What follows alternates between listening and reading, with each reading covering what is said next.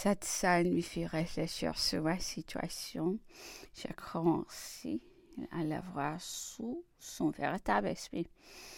Et mes avocats, dans leur conférence, se déchireront une partie du voile qui m'avait jusque-là couvert mes yeux.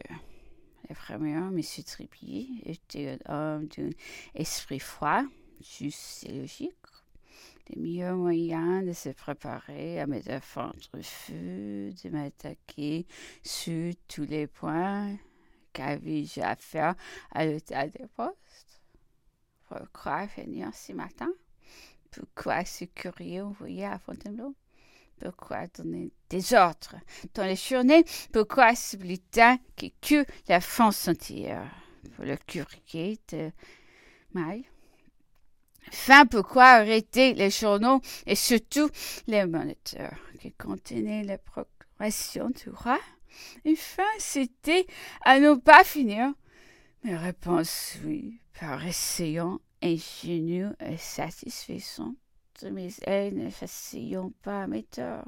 Il fut bientôt convaincu que je vais céder à un mouvement et réfléchir. Cela ne suffisait pas pour m'absoudre jusqu'à la veille du jugement. Son opinion était que je serais condamné à 5 années d'emprisonnement pour être emparé de pouvoir. Chapitre 14. Les conférences préliminaires se continueront 2 fois par semaine pendant près d'1 mois.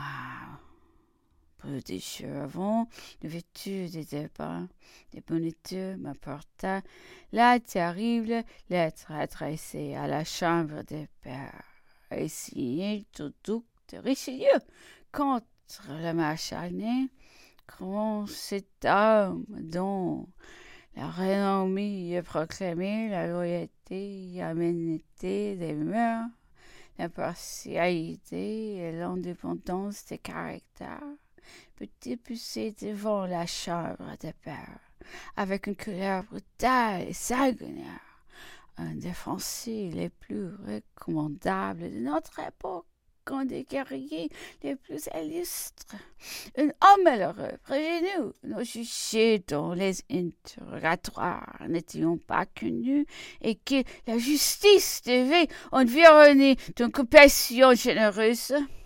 Grandun de mes défenseurs, M.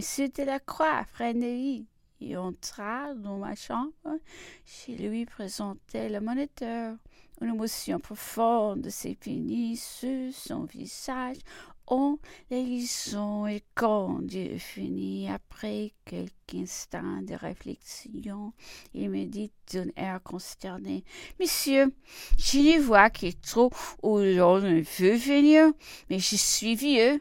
Je voudrais pouvoir passer le dernier jour de ma vie loin des serais-je me sentir être faible pour supporter la persécution qui va se répandre partout? Souffrez donc que je dépose d'autres mains le fardeau dont je suis chargé. Mon ami Trépied trouvera facilement un collègue qui peut partager la défense. Je vous suivrai de conseils, mais je ne me sens pas la force de paraître à l'audience.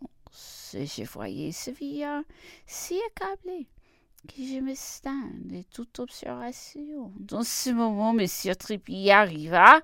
Son confrère, après lui avoir présenté le journal, répéta sa résolution et il lui désignait un autre avocat pour le remplacer. Lorsque M. Trépied lui répondit roidement: « Je n'ai besoin de personne.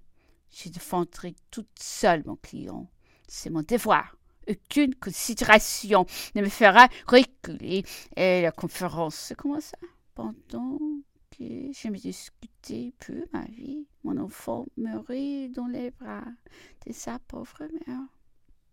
Ce malheur devait avoir peu de suites incalculables.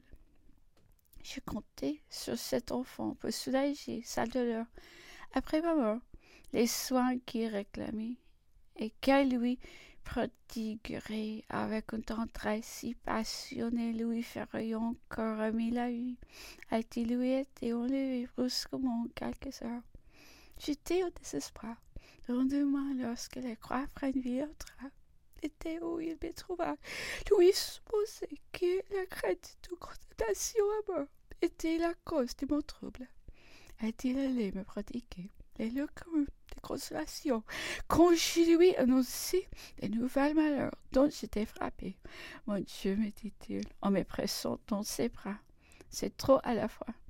Oubliez le moment de faiblesse que je vous ai montré. Je ne vous quitterai plus. Oui, je vous défendrai.